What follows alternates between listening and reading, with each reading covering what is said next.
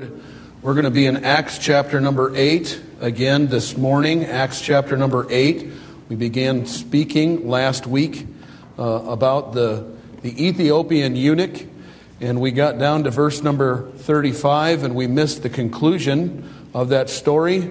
Those of you who are in church today, there's been a great change in the weather, just from the moment when I got up this morning until now. I guess winter does actually come to the Fort Worth area.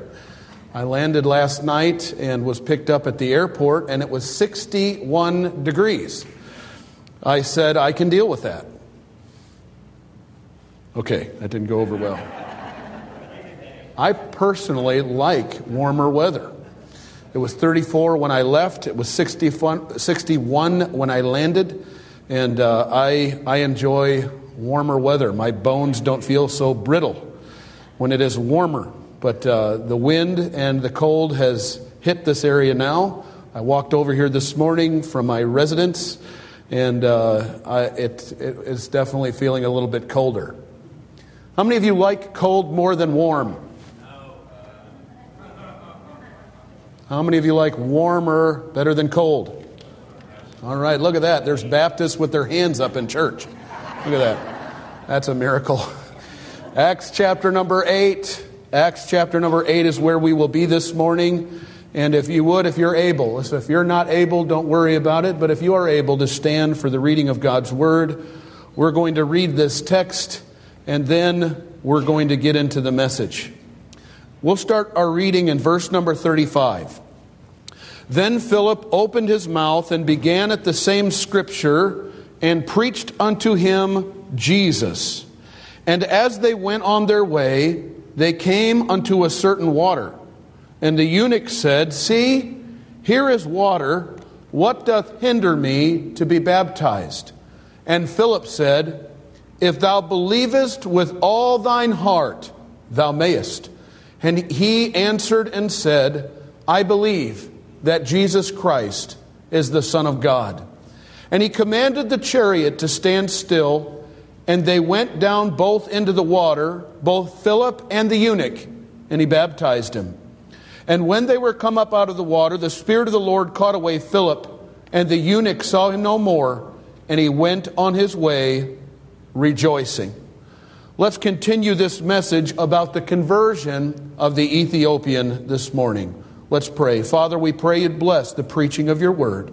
I pray, Lord, that you would help me as I preach and help those that have come out to listen attentively.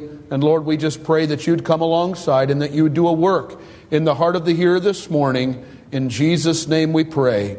Amen. Please be seated. By way of review, last week we saw how this Ethiopian eunuch had traveled some way, some distance in order to get to Jerusalem. The Bible says in verse number 27 of this passage of Scripture, Acts 8 and 27, that this was a man of Ethiopia. He was a eunuch of great authority, and he worked under Candace, the queen of the Ethiopians. He had the charge of all of her treasure, who had, the Bible says, come to Jerusalem for to worship. He's now on his way back, taking this long journey back to where he came from. And last week we explained how this place in Ethiopia was likely about 1,500 miles in order to get there by chariot. This is the same distance from leaving from here and getting to Toronto, Canada, to Los Angeles, California, or to someplace toward Norfolk, Virginia. I was informed of that last week. That's a long way. He came a long way to worship. He came a long way to investigate the things of the Scripture. And so we saw last week that he was a man. He was from Ethiopia. He was a man of means and authority. He was a religious man. He had traveled a long way, and he was now on his way back.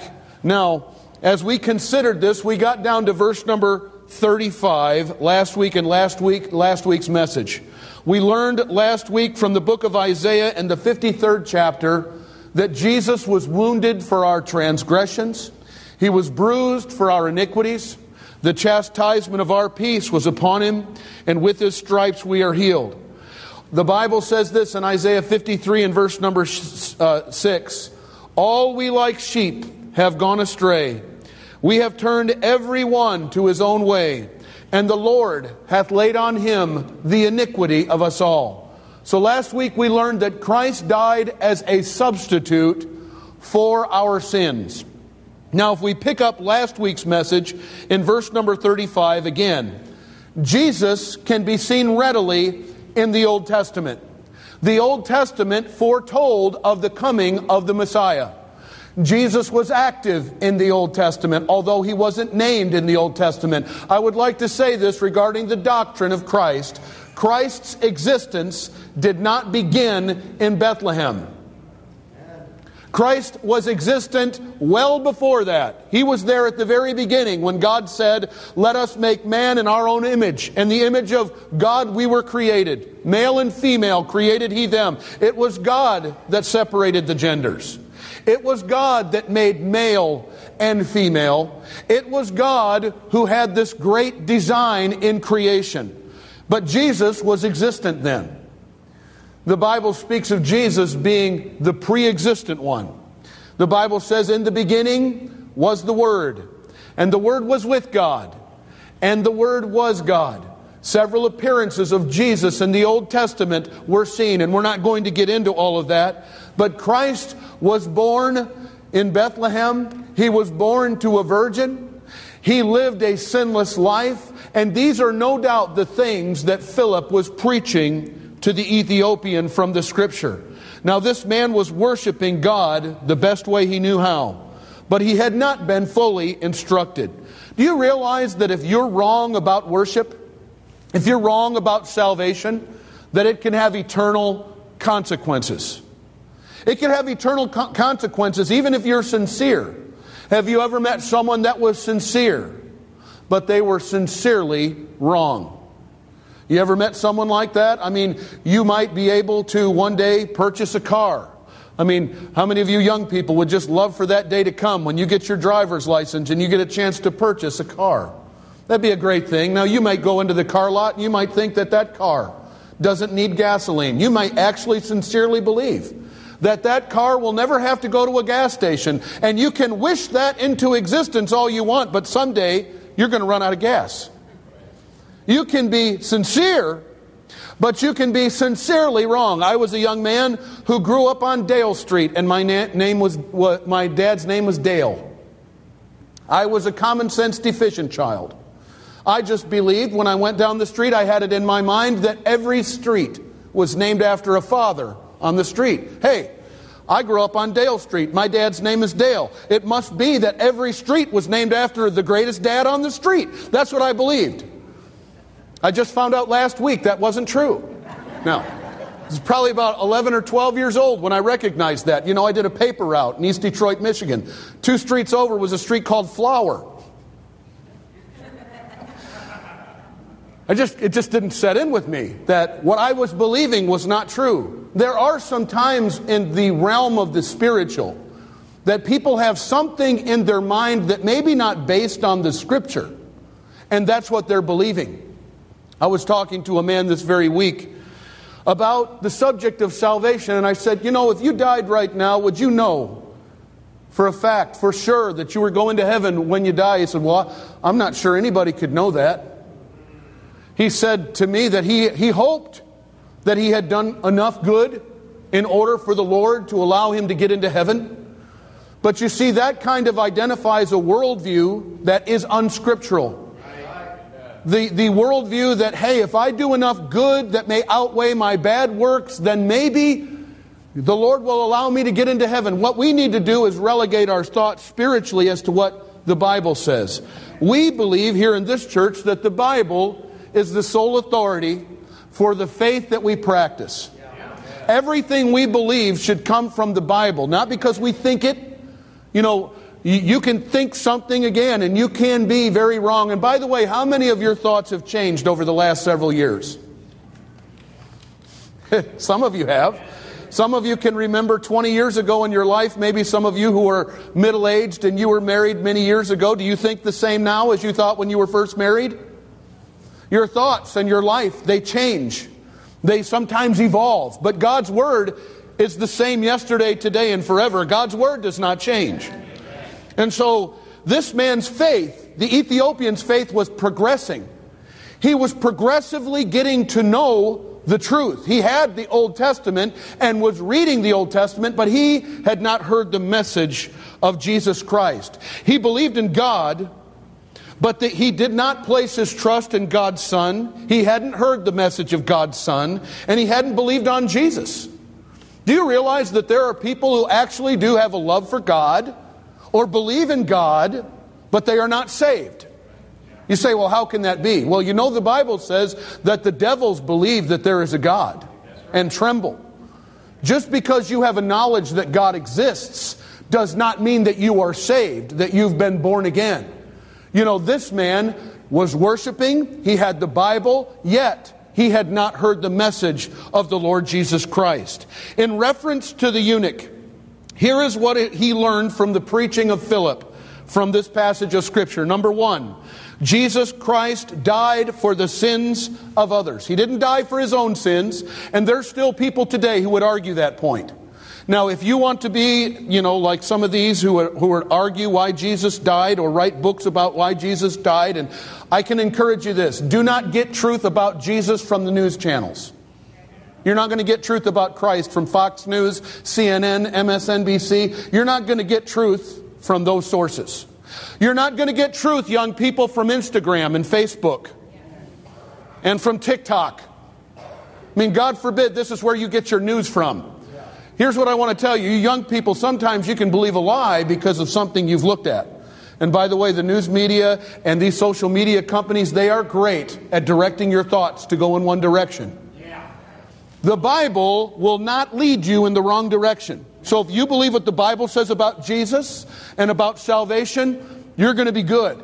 Jesus didn't die for his own sins. Jesus died for the sins of others. The Bible says that Jesus was tempted in all points like we were, yet he was without sin. When John the Baptist saw Jesus, he said, "Behold, the Lamb of God, which taketh away the sin of the world." He was the spotless, sinless Son of God. He never sinned. He was altogether perfect. He never had an unholy thought. He never backtalked his parents. He never thought a thought of lust. He never committed any act of sin. He never put anything that he shouldn't have inside of his body. Jesus Christ was altogether perfect and altogether holy, and he never committed any sins. And when he died at the end of his life, he was paying for the sins of others. Jesus Christ died for the Ethiopian sins as a substitute. As a lamb would be sacrificed for the sins of a family, so Christ died for our sins. In the Old Testament and in the Jewish economy, sins could not be forgiven without the shedding of blood. Now I know that this is very difficult for we as Americans to think about. The shedding of blood for the remission of sins. We live in a culture who sometimes put animals on the very same plane as human beings. God did not create us to be like that. God created us to view animals as creatures. Sometimes creatures are pets, and I have a pet myself. His name is Charlie. Okay? He's a cute puppy. I like Charlie a lot. For me to say I love Charlie, my kids would say that. But this morning my wife texted me and she said, "Charlie is looking for you." The dog knows how to open my bedroom door. He jumps on the bed sniffing for me. He can't find me because I'm not home. Now, I like pets. But my pets aren't as important to me as my children. Animals are good, especially if they're of the cow family. Yes. Today I'm probably going to put some of that in the ministry. Okay, I'm going to eat a hamburger or a steak or something to that. God did put animals on the earth to sustain us, to help us. Now, your worldview may be a little different than that, but what I'm trying to say is in the Old Testament, when sins would be forgiven, a man would have to take a lamb to the place of worship, and they would have to kill the lamb, and the blood would be shed. That blood was being shed, and children would see this along with their parents, not for the lamb's sin, but for theirs. Sin always had a cost. Our sins cost Jesus Christ something. It cost him his life. He shed his blood because we were sinners. The Bible says, "But God commendeth his love toward us, and that while we were yet sinners, Christ died for us." Jesus Christ was guilty of no sin. He was the spotless Lamb of God, and Jesus Christ, the Ethiopian, was told, there is no way to heaven outside of Jesus. Jesus said, I am the way, the truth, and the life. No man cometh unto the Father but by me. By the way, it's not through religious works or activities. You've come to church today. I thank God that you chose to come to church. But you will not go to heaven because you attend church. If you put some money in the offering today, those of you who are visiting today, you're welcome to put into the offering. You know, as a visitor, I don't want you to feel obligated to put in for the offering and things like that. Thank the Lord for those who do. But if you put something into the offering plate, that's not why you'll go to heaven. You don't go to heaven because you're good or because you perform good works. The only way that we can go to heaven is by receiving the gift of Jesus Christ. The Bible says, for the wages of sin is death, but the gift of God is eternal life through Jesus Christ our Lord. And now we come to the subject of baptism. It is historical. It is a historical doctrine as we consider the subject of baptism. What was the purpose of baptism? Because evidently the Ethiopian eunuch was very interested in it. He knew that he had never been baptized. He'd heard the preaching of Jesus Christ, and now they're on their way in this chariot. And in verse 36 it says, and as they went on their way, they came unto a certain water. And the eunuch said, see, here is water. What doth hinder me to be baptized? Now the Ethiopian somehow had an idea in his mind that something stood between him and getting baptized. No doubt from things that he had heard. And he was right. Now baptism in the New Testament did have a beginning. That is New Testament baptism.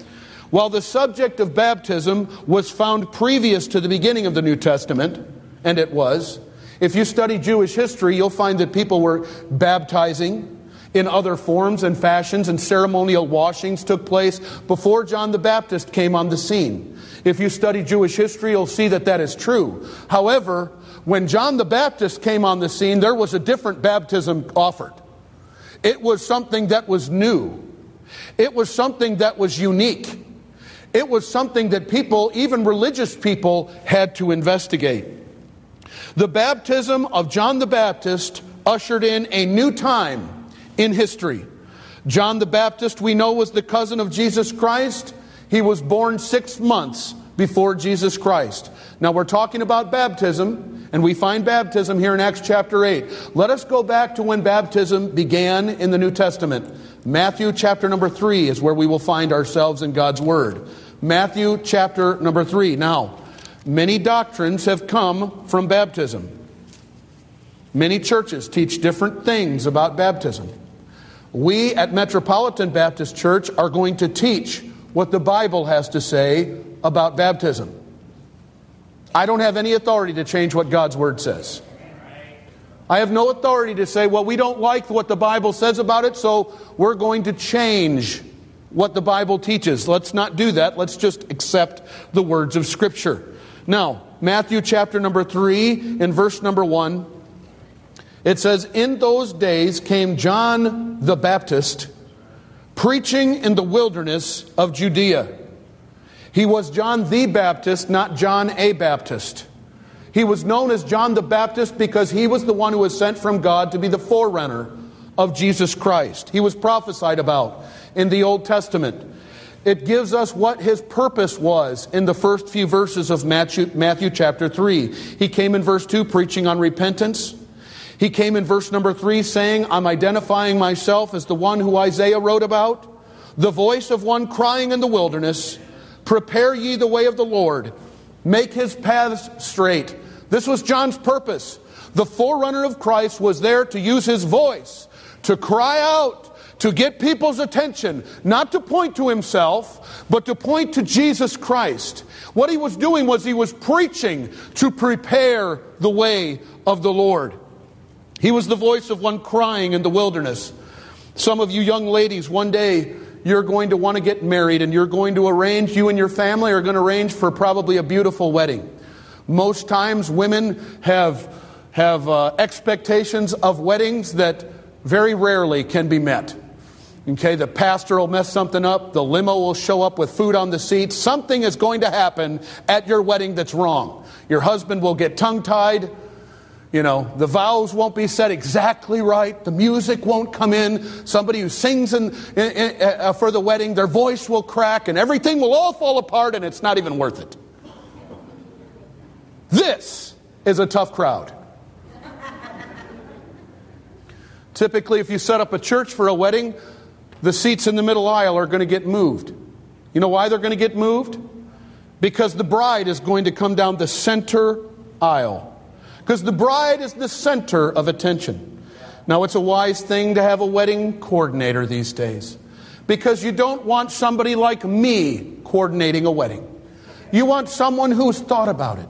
You probably want a woman who has had a wedding to coordinate the wedding. And when they move the chairs out of the way in the center aisle, what kind of wedding coordinator would have obstacles for the bride to jump over in order to get down the aisle? Only as a joke. Ladies, you don't want any obstacles. What you want is a clear path in order for you to get down the aisle. That is what John the Baptist did through his preaching. Prepare ye the way of the Lord, make his path straight. He didn't preach for himself. He didn't preach about himself. He preached about Christ. He pointed to Jesus Christ, the Lamb of God. That was what John the Baptist did for Christ. He prepared for him by preaching. He also prepared a people for the Lord by baptizing them in water after they confessed their sins. Matthew chapter 1 and verse 6. Matthew 3 and 6. And were baptized of him in Jordan, confessing their sins.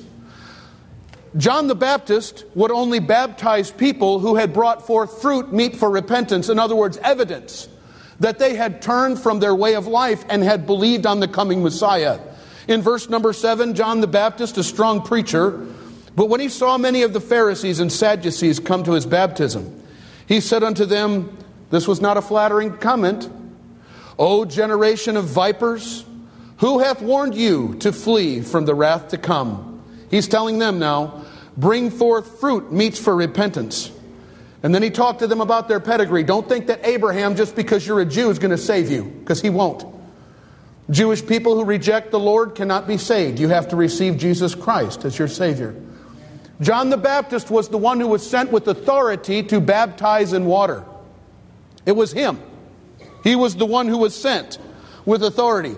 Now, we're not going to take time to turn to Matthew 21. You could turn there and read a story how the Pharisees were trying to say, where do you get this authority from? To the Lord. Who gives you the authority to teach these things? He said, I'll answer your question if you answer mine. He said, the baptism of John, did it come from God? Did it come from heaven? Or did men just come up with it? And they didn't want to answer the Lord, because if they said that it came from heaven, Jesus would ask them, then why didn't you get baptized? If baptism was a command given by God to John the Baptist, why didn't you get baptized? So they said, we don't know how to answer your question. And Jesus said, I'm not going to give you my answer either. One thing is for certain, John the Baptist had the authority to baptize. Even Jesus himself submitted to the baptism of John. Right here in verse number 13 of Matthew chapter number 3, the scripture says this, Then cometh Jesus from Galilee to Jordan unto John to be baptized of him. Now, we talked about the Ethiopian eunuch traveling some 1,500 miles in order to get to Jerusalem. I am told by scholars, I've never been to Jerusalem, but the distance between Galilee and where the Jordan River was some 60 miles. Jesus traveled a good long way in order to come to John the Baptist. He didn't come to John the Baptist's followers. He didn't go to some other person. He went to the person who was sent from God to baptize. He went to John the Baptist. The Bible says in verse 14, John didn't even understand this. He thought he was going to get baptized by Jesus, because Jesus is the one who baptizes with the Holy Ghost. Verse number 14, But John forbade him, saying, I have need to be baptized of thee, and comest thou unto me? And Jesus answering said unto him, Suffer it to be so now. For thus it becometh us to fulfill all righteousness. And the Bible says, Then he suffered him. And Jesus, when he was baptized, went up straightway out of the water, and lo, the heavens were opened unto him, and he saw the Spirit of God descending like a dove, and lighting upon him. And lo, a voice from heaven saying, This is my beloved Son, in whom I am well pleased. Jesus himself was baptized by John the Baptist. The baptism of Jesus, we can say from the Scripture, verse 17, it pleased the Father. I want to say this morning. Baptism still pleases God. Baptism is still important and relevant. Jesus did not get baptized in order to be saved, for Christ didn't have any reason to be saved. He was salvation. Do you know why Christ was baptized? He was baptized to give us an example of to follow. When I grew up, I'd always hear our preachers say, listen, if you get saved by the grace of God, if you believe on Jesus Christ for salvation, the first step of obedience to a new believer is to get baptized in water. We see that in the Ethiopian eunuch story. He was baptized by the proper authority, by John the Baptist, who was sent by God for that purpose. Now the word baptize, if you look up the meaning, it comes from a Greek word baptizo. That word means to dip, to plunge, to submerge completely under. It's a picture of death and burial. You ever been out to a graveyard and saw somebody throw dirt on a dead body and say they're buried? That was a question, folks. It's okay. You can answer it. No, I've never seen that. Burial is not pictured by throwing dirt on someone. We're going to baptize in just a moment. We had a baptism take place when I was growing up, and it was a man from our local nursing home, and he was very scared of the water. And I grew up under a preacher named Brother McWhorter, and Brother McWhorter had firm beliefs about baptism, meaning that you have to go all the way under the water. And there was a piece of glass by the baptistry, and every time he tried to dunk this fellow, he would reach his hands up and try to, hold himself out of the water because he didn't trust that Brother Paul was going to be able to lift him up. And Brother Paul said, no. He was from Kentucky. He said, no, you got to go all the way under. You got to trust me. I'm going to get you all the way down, but you got to go all the way down because it pictures burial. Your hand can't be left up. Your elbow can't be left up. I got to get you all the way under. And how we do it matters because it pictures death and burial. It's a picture.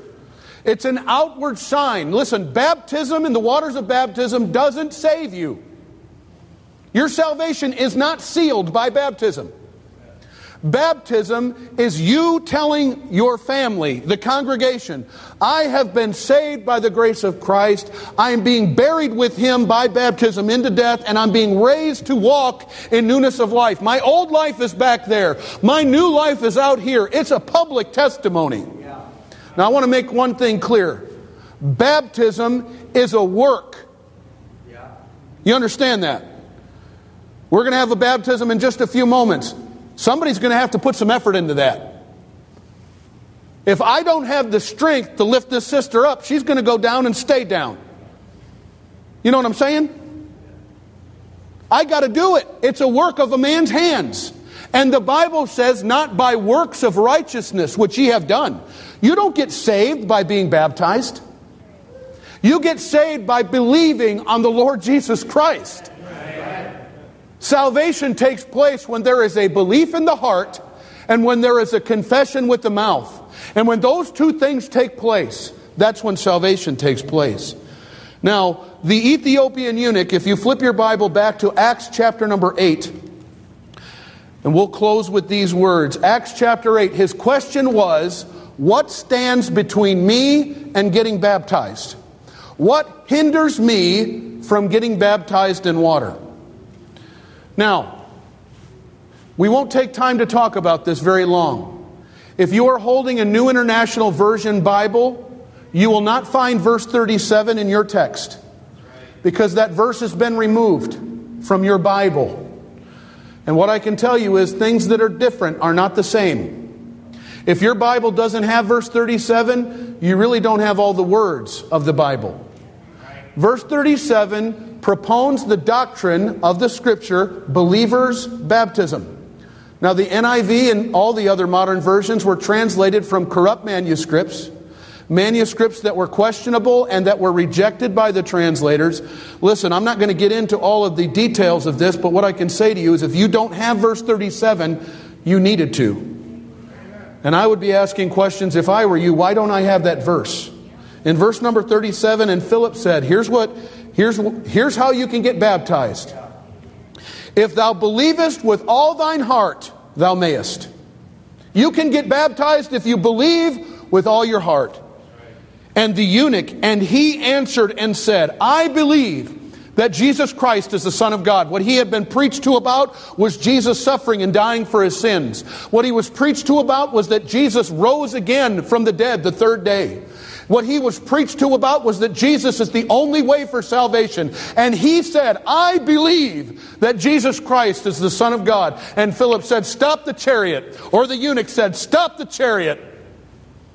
And they both got down in the water. You see, for Bible baptism to take place, something has to happen. If you have your Bible in the book of Acts, flip it over a few pages to the book of Romans. Romans comes right after Acts, and turn to Romans chapter number 10. This is a picture of what took place with the Ethiopian eunuch. Romans 10, 9 and 10 says this, and just let the Bible speak for itself. Romans 10, verse 9. That if thou shalt confess with thy mouth the Lord Jesus, and shalt believe in thine heart that God hath raised him from the dead, what? Thou shalt be saved. Salvation, if baptism was necessary, it would be right there. Verse 9. If thou shalt confess with thy mouth, this is mouth confession, the Lord Jesus, and believe in thine heart that God hath raised him from the dead. This is receiving in the heart the truths about Christ for salvation. Thou shalt be saved. Verse 10 describes it even further. For with the heart man believeth unto righteousness, and with the mouth confession is made unto salvation. I want to tell you something. I wanted to get baptized after I got saved. But if I hadn't have made it to the baptismal waters, I would have still went to heaven when I died. I got saved at an old-fashioned altar. I sat over here. I knelt down over here in the shape of our church. As I knelt down, I confessed myself a sinner before God, and I believed on the Lord Jesus Christ. And when I had faith that Christ would do for me what he said that he would do, which would save me, if I would only believe, I knew in my heart that the Lord had saved my soul once and for all. Amen. I had the peace of God that passeth all understanding given to my heart. And it was a wonderful thing. When I stood up, I went down there a lost young man. I stood up a saved young man. I once was lost, but now I'm found, was blind, but now I see. And I said, hey, I'd like to get baptized.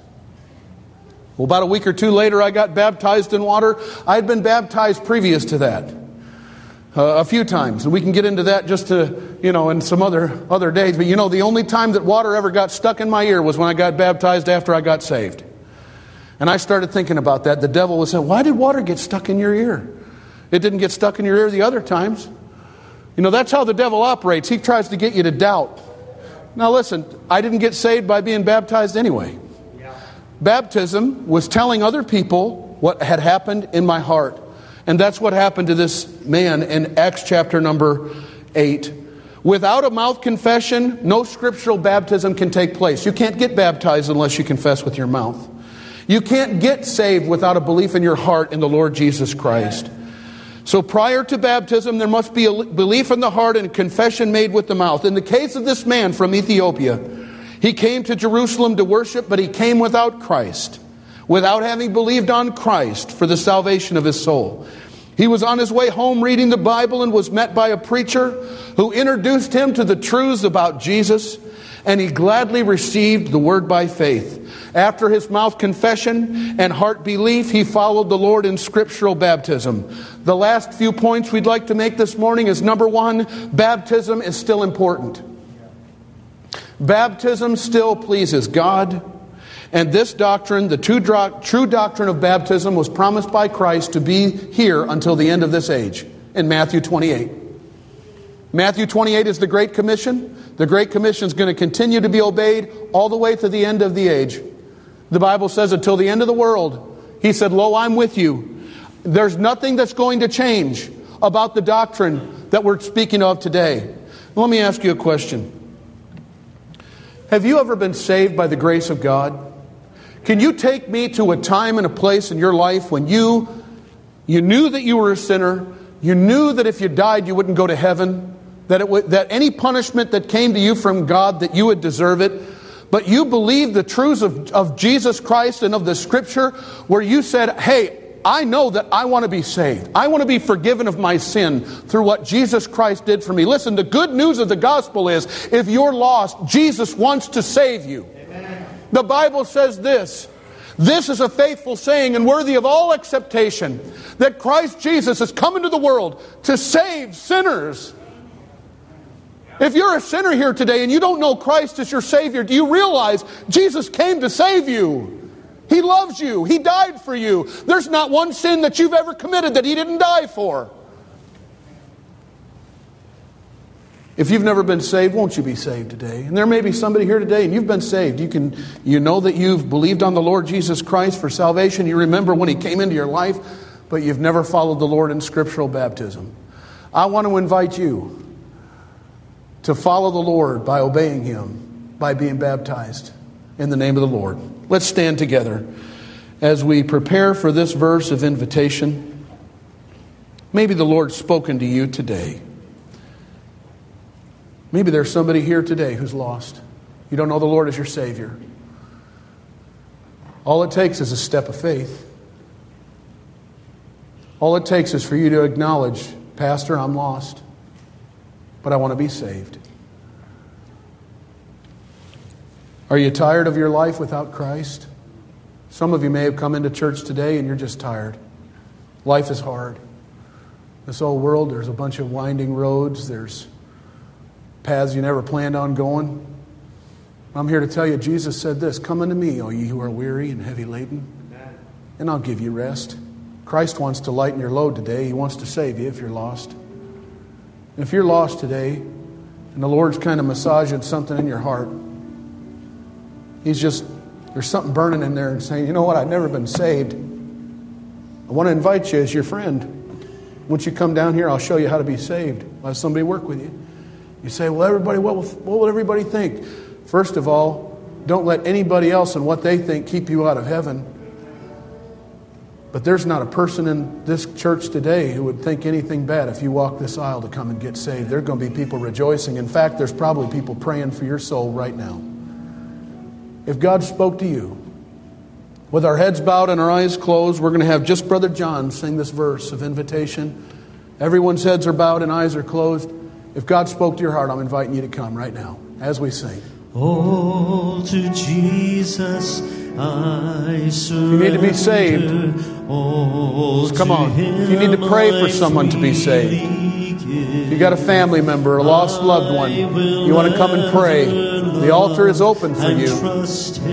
These others have come. I want to invite you to come.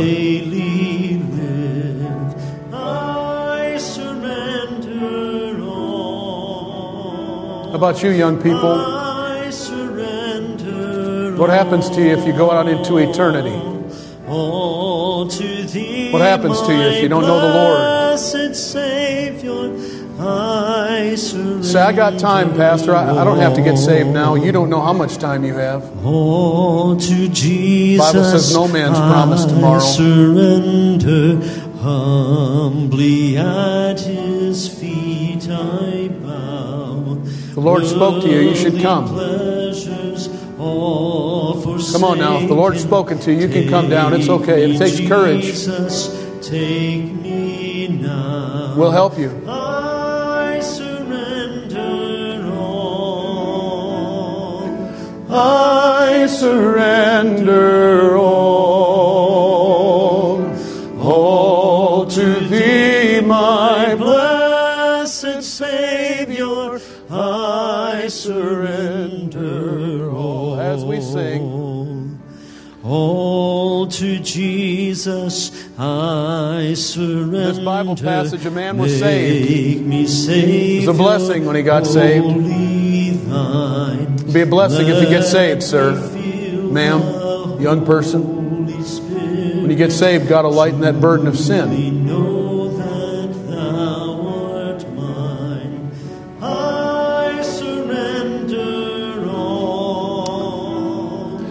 I surrender all to Thee, my blessed Savior. I surrender all. As we sing, all to Jesus I surrender. Lord, I give myself to Thee. Fill me with thy love and power. Let thy blessing fall on me. I surrender all. I surrender all. All to thee, my blessed Savior, I surrender. We're going to sing one other verse. If no one else comes, we're going to move on to the next thing. We're going to have those get ready for baptism that are getting ready right now or should be getting ready now. But if you need to come to the church and say, hey, listen, I need to get baptized. I've never been baptized. I'd like to be scripturally baptized. We'd love to receive you. And maybe you need to make something right with somebody else in the church. If God's dealing in your heart, this is your verse as we sing this last verse. Oh, to Jesus I surrender. Oh, to Him I freely give. I will ever love and trust Him. In His presence daily live. I surrender all. I surrender all. All to thee, my blessed Savior, I surrender all. And all the saints of God said, amen. Please be seated. We're going to have a baptism service. Brother John's going to come and lead us in a couple songs while we change. And we'll be out in just a moment for baptism. Amen. If you would, turn in your hymn books to page 264. 264. This is the song I had in my head earlier when we sang the other song that wasn't in my head. He is able to deliver thee. 'Tis the grandest thing through the ages long. 'Tis the grandest thing for the mortal tongue. 'Tis the grandest thing that the earth and sun are come. Is able to deliver thee. He's able to deliver thee. He's able to deliver thee. Though my sin oppressed, go to Him for rest on earth. Is able to deliver thee. Now, my hands for request, we're singing the last verse, but have that in your head, hold that thought, after the last verse. Let's sing that on the third. 'Tis the grandest thing, let the tidings flow to the guilty heart, to the sinful soul. Look to God in faith, He will make thee whole. God is able to deliver thee. He's able to deliver thee. He's able to deliver thee. Though my sin oppressed, go to Him for rest on God is able to deliver thee. Brother 19.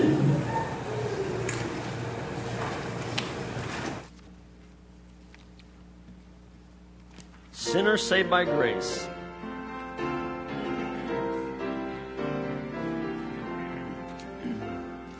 If you see what I was not, if you will with me, back to where I started from, and I know you see the miracle of love that took me in its sweet embrace.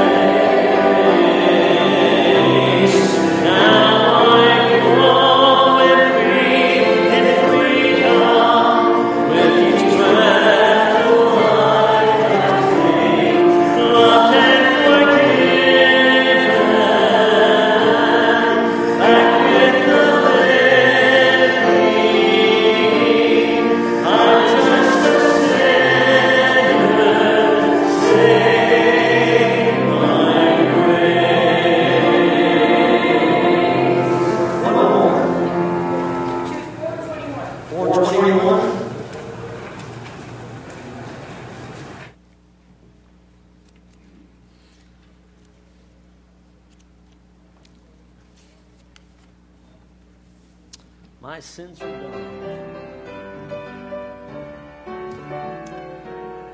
All right, watch me. You ask me how I'm happy, so I'll just tell you why. Because my sins are gone. And when I meet the scoffers who ask me where they are, I say, my sins are gone. They're underneath the blood on the cross of Calvary.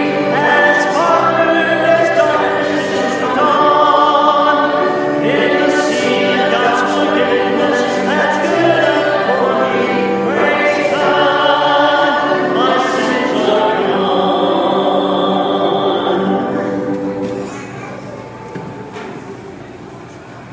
Well, brothers and sisters, this is Queen Nichols. Last Sunday morning, Queen came down the aisle and told me that she wanted to be saved, that she needed to be forgiven of her sins. And she worked with Brother Daniel and Miss Michelle in order to receive the Lord as her Savior. We need to receive Jesus Christ right. She has. Because of your profession of faith, I baptize you, my sister, in the name of the Father, and of the Son, and of the Holy Ghost. Buried in the likeness of his death, raised to walk in newness of life.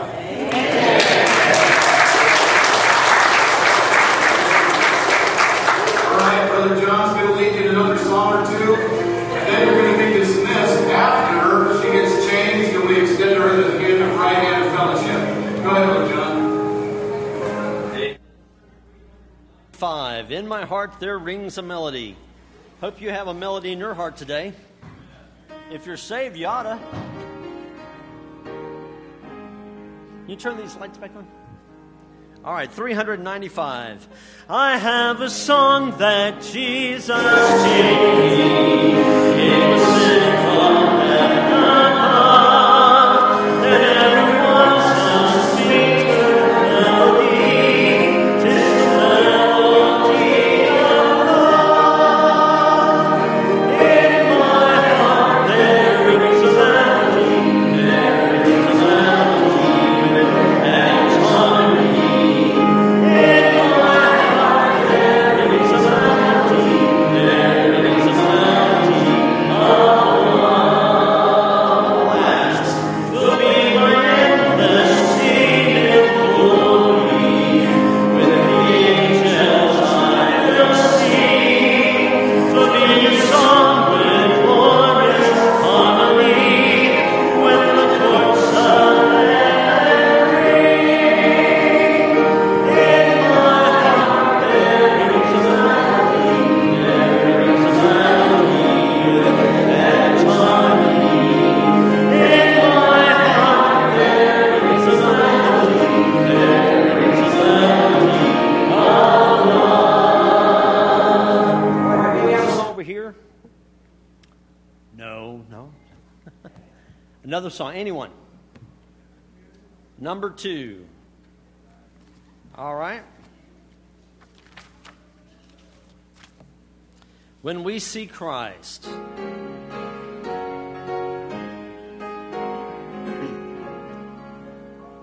Oftentimes it seems long, our trials are to bear. We're tempted to complain, to murmur and despair. But Christ will soon appear to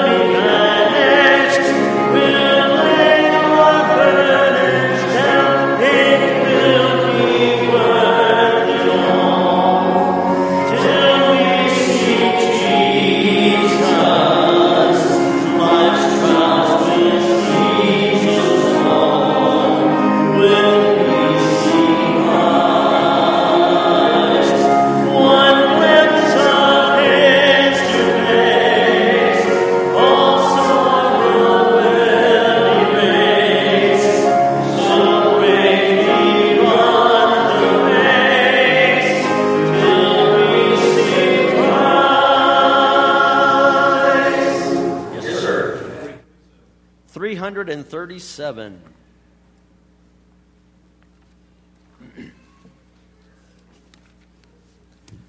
Trust and obey. That's what we do. We trust and then we obey. Then we do in faith, in trusting. Let's stand. When we walk with the Lord in the light of His word, what a glory He sets on our way. His good will, He abides with us still, and with all who will trust and obey. Trust and obey, for there's no other way to be happy in Jesus, but to trust and obey. 1 second. Not a shadow can rise, not a cloud in the skies, but a smile quickly drives it away. Not a doubt or a fear, not a sign or a tear, can abide while we trust and obey. Trust and obey, for there's no other way to be happy in Jesus, but to trust and And aren't you thankful? We got a couple people thankful in church today. Isn't that a blessing? It's been a great day in the house of the Lord. Make sure you pray for Miss Queen as she starts a relationship with the Lord. And we want to work with everybody who's newly saved to be discipled so we can teach them the truths of God's Word so that they can grow. Please be in prayer for them. If you are a teenager, a parent of a teenager, if you're interested in church camp, I want to invite you to come to the chapel as we can talk for a few moments about what our plans are for this year at camp. And we just want to say again, those of you who are visiting, thank you very much for being here today. We pray that you have been blessed by being in the house of the Lord. Let's bow for a word of dismissal prayer. Our Father, we thank you for what we have seen and heard today. Thank you, Lord, for your blessings. And Lord, we do pray that if there is someone here today who's not saved, they've never believed on you for salvation, that, Lord, you'd work in their heart so that they might be saved. And Lord, I just pray that you would help our church as we minister to our community and to those who are here today. We do pray your blessings on Queen as she's getting started with her life with Christ. We pray, Lord, that your blessing and protection would be about her. We ask and we pray these things in the name of Jesus. Amen. We're going to ask Miss Queen and her mom to come down here in front. You're dismissed after you shake their hand and extend the right hand of Christian fellowship.